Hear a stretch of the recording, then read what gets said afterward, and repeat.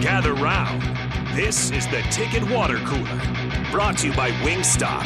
This is what the greatest thing about sports is. You play to win the game. Coming at you live in the heart of Lincoln, America. I said, hold up, wait a minute, something ain't right. On air and online at theticketfm.com. Here are your hosts, Jake Bakoven and Enrique Alvarez Clary.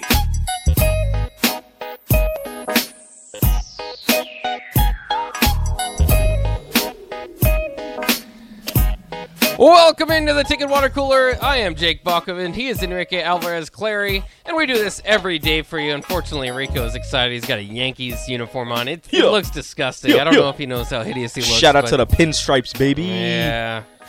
That's what he's worth. Yeah. I thought he was worth more, to be honest. All rise, baby. Yeah. They were seriously trying to underpay him before, though. Aaron Judge. $216.5. That's what the offer That's was? what they were offering before. Wow. And then the Padres and the Giants were like, we'll give you $6. And the Yankees were like, whoa, wait a minute. So what did he ultimately sign with? 300, what is it? 360? Yeah, 360. Yeah, for 9 years. And he's still pretty young. I mean, he might actually be one of those long contracts that might actually... He'll be 30, or he's either 30 or 31, and he'll be 38 or 39 by the time the contract is up.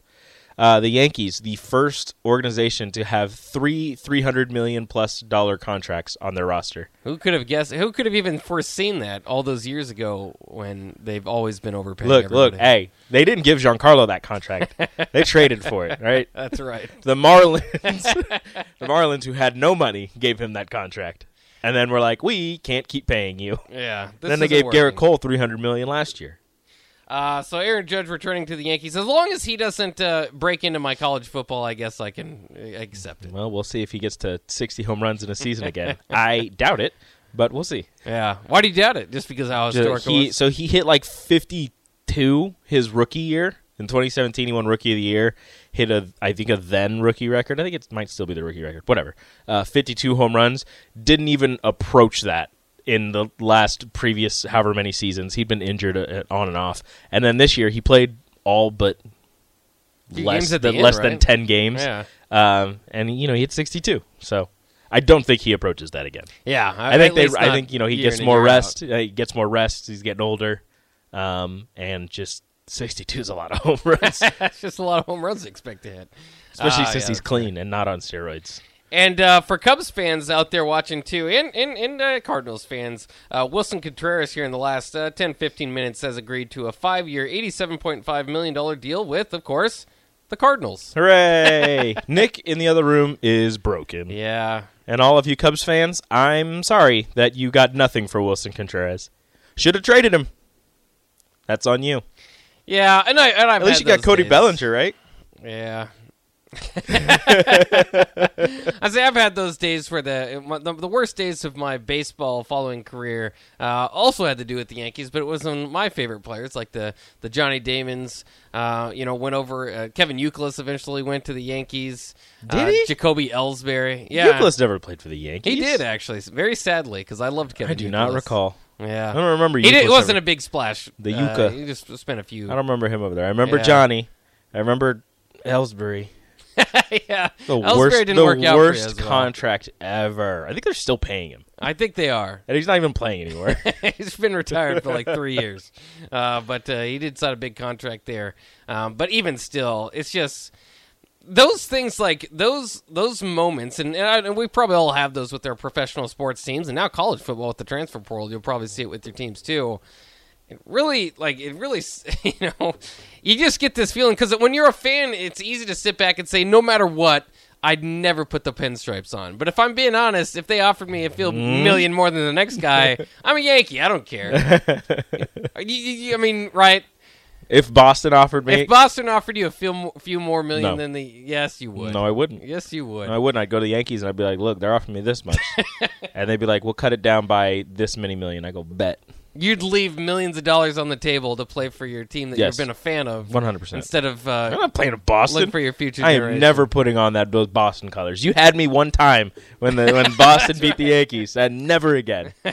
I felt disgusting. I felt like I was going to explode. Well, good for you for sticking to that, because I at one time thought that it would be that way. But now that now that I've seen enough of my own, like the guys that, like Johnny specifically went on a late night show and said I just would never do it. I'd never go to the Yankees. Mm-hmm. And then he did it. Then he did. And he had to shave his beard and cut his hair and all that. And it was just, I've seen enough of those moments that I'm like, fine, you know what? If you don't care that much, then I don't care. Neither do I. No longer am I going to say, yes, I'd be the loyal Red Sox. At this point, just show me the money. I'm trying to think of Yankees that went to Boston. It doesn't happen as much. No. Not as far as important ones. No. Of course, Roger Clemens, the initial Red Sox that went to the Yankee. Or Yeah. not the initial, Wade Boggs, another one. There's a long Babe Ruth. Babe Ruth, the original one, yeah. The You're OG. right. The long history. Traded him for a pack of peanuts. Yeah. Thank you for that, by the way. That's all right. I wasn't alive. Shout out to Aaron Judge. It doesn't Getting matter. paid what he's worth, maybe a little less. Everybody's going to say the Yankees overpaid. Bach and I have come to an agreement. They underpaid. Yeah. The Giants and the Padres were offering a lot more. That's what I was talking to a few guys, and including Terrell, and I was expecting a bigger number, to be honest with you, Yeah. because I. this was the sweepstakes. They were offering 216.5 was on the table at first, and kind of scoffed at that. And he's like, "Are you kidding me?" So then I think he used the other teams to leverage them to raise their number, but they still didn't approach. I think one of them was like 400 million or something like that. Yeah. And the Yankees settled on 360, and he was like, "All right, bet I'll come back home and play for 360 million." Well, you also, like, if you think of like the off the field type of stuff, you'd think his endorsements would be wildly better with the Yankees than the Giants or the Padres. The Giants or the Padres. He is from California. Yeah. So that would have kind of helped a little bit. But fact, actually played at Haymarket Park. did he? Yeah, with Fresno State. I think he went 0 for 3. Probably struck out Something 3 like times. that. Yeah, I think he struck out 3 times. That would be Shout out to Fresno State. that would be on par. Other stuff to talk about is as Alexander the Great points out, Jeff Brohm to Louisville. So big news in the Big Ten West. Of course, it's already been a big year for change in the Big Ten West, with Wisconsin changing their coach, Nebraska changing their coach, and Iowa changing their offensive coordinator. Oh wait, not nope, the last that's one. not that happening. one for some reason is still Out of Brian Ferentz. all the coaching changes that have happened in the Big Ten, that one not happening might be one of the more surprising ones. as of yet. Also, Big Ten West news, as we mentioned, PJ Fleck getting a raise himself, an extension himself. So a lot of news there. It's very strange. Do you think Purdue's still the better job than Louisville? It's a Big Ten job. We talk about Big Ten money. Yeah, I don't know. Like, it seems like a lateral move, but at the same, like, I feel as if Louisville has more upside than Purdue. Like, I just feel like, Louisville, Kentucky.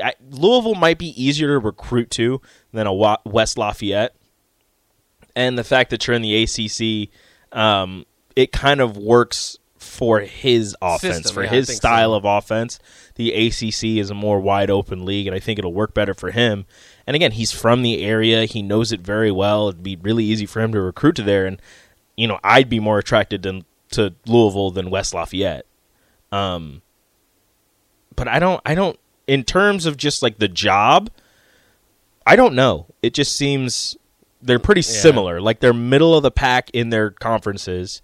I think there's a better chance of winning your conference in the ACC than there is with Purdue in the Big Ten. Because right now in the ACC, you've got to contend with, now Pitt, North Carolina, and Clemson. But Clemson doesn't seem as scary as they once were. Especially after losing their defensive coordinator to Oklahoma. So I think there's a better chance to win the ACC at Louisville than there is to win the Big Ten at Purdue. So I guess they would get the leg up there. But, I mean, they're pretty similar jobs, in my opinion. Yeah. It's not like it's a lot better job that he's taken. It's just his connections there. Obviously, in the Big Ten, it makes you wonder where did they go next. And there's not any obvious names to me. Jim Leonard. Jim Leonard would be an idea, but Jim Leonard, I think a lot, like half of Nebraska Twitter is trying to find a way that Jim Leonard makes sense. Everybody's trying to pool their money together to bring Jim Leonard to Nebraska as a DC. Can you imagine Purdue being a defense first school? No. As long as I've been aware of Purdue, I guess, in like whatever weird fashion. They've been a passing school. The Drew Brees, with like Kyle Ortons. With meh defense. Like sometimes it's like, oh, that's a pretty good defense. But never, if Jim Leonard went there, it would be, all right, defense first. Yeah. And that would be weird. It would be weird. Although a train and defense kind of makes sense. Yeah, that makes a little sense. Makes sense. How about the big drum? That's defense right there. That's some defense. That's defense right there. Third down. Oh, yeah. Play that world's largest drum. Heck yeah. Which, by the way, I know they've named it that for years. Somebody should just make a larger drum so we can get them off that. Texas has a pretty big drum. Is it bigger? I don't know. Everything's supposed to be bigger in Texas. So true. Texas, you got to work on that drum. If it's not the world's largest, then you're failing. That's right. Do you think Purdue just adds on to theirs every time somebody makes a bigger drum? They're like, nope, can't have that. That's what we have. We don't have anything else. Unless we go to Notre Dame, then we can't bring it in. Yeah, we can't go in the stadium. But it is interesting, too, because the Big Ten, we talked about the Big Ten money and what type of job Purdue is. That's why I'm interested, because I think that they'll probably get a name coach, whether it's Jim Leonard or somebody else, because you have to. I mean, I know we can all mock the Big Ten West, but it's a dog as far as coaching goes. I mean, now with Luke Fickell and Matt Rule entering the fold, PJ Fleck, Kirk Ferentz, obviously the longest tenured coach in college football, Brett Bielema rising up, even Northwestern, the worst team in the Big Ten, has a solid Pat Fitzgerald, has a great coach there. Teams would be glad to have Pat Fitzgerald Oh, as yeah. their head coach, despite the struggles that he's currently having at Northwestern. The Big Ten West stacked with good coaches. You Yeah. know, the teams might not be ideal, and the conference might not be, or the division might not seem the strongest. But if you look at the coaches by name, by resumes, by what they've done and what they've accomplished, these are some pretty strong coaches throughout the division. So Purdue's going to have to go out and get somebody. I mean, I don't think that I don't think Purdue is expecting or believing that they're going to be national championship contenders anytime soon. So I don't think they're going to go out and spend, $8-7 million on a head coach to try and take them to the promised land. I think they'll go out and get, a pretty solid coach, or maybe a coordinator that's been, waiting his turn, but it's a really good coordinator. Bring him in and see what happens with that. Maybe Drew Brees comes on as a quarterback coach. Who knows? Yeah, I like to see that. Do you like him on TV, or is he just I don't really pay much attention to Yeah. the studio shows anymore, Yeah. except for NBA on TNT. That's the only one. Fair enough. That's Other than that, the studio shows, you get nothing from me. I watch Game Day on Saturdays just because it's kind of just a thing that College Game Day? Yeah, me and Yeah. my family do. Like, it's just like a thing. Like, it's Yeah. 8 o'clock and we're just like, all right, College Game Day. Yeah, get some cereal or whatever you eat in the morning. Exactly. And we just sit there and we just listen to them talk about everything. That's right. Sometimes we don't even listen. Not Big Noon, though. It's just there, and then as soon as the game comes on, we go, okay, is Nebraska playing early? No? Let's find a better game. Well, now that the Bear is going to Big Noon, you'll be a Big Noon guy? No. No. Still won't. Still College Game Day. Yeah, still College Game Day. Shout out to Lee Corso. Yeah, Lee Corso. Once he's gone, maybe I'm done. Yeah, maybe. Pat McAfee doesn't do it for me. No. I like him. Doesn't do it for me. And Joel Klatt he's great over there. I do love Joel Klatt. Yeah. I also love Kirk Herbstreit. I know. I know. like Kirk Herbstreit, too. I know we don't like Kirk Herbstreit know, yeah. around these parts, but I like Kirk. Does a good job. Yeah. All right, we got to get to break real quick in case you're just tuning in. A few news and notes from Husker football. Cam Linhart, former Nebraska commit, now is going to be an official visitor this weekend, according to Brian Munson, friend of the show on 3 and Husker Online.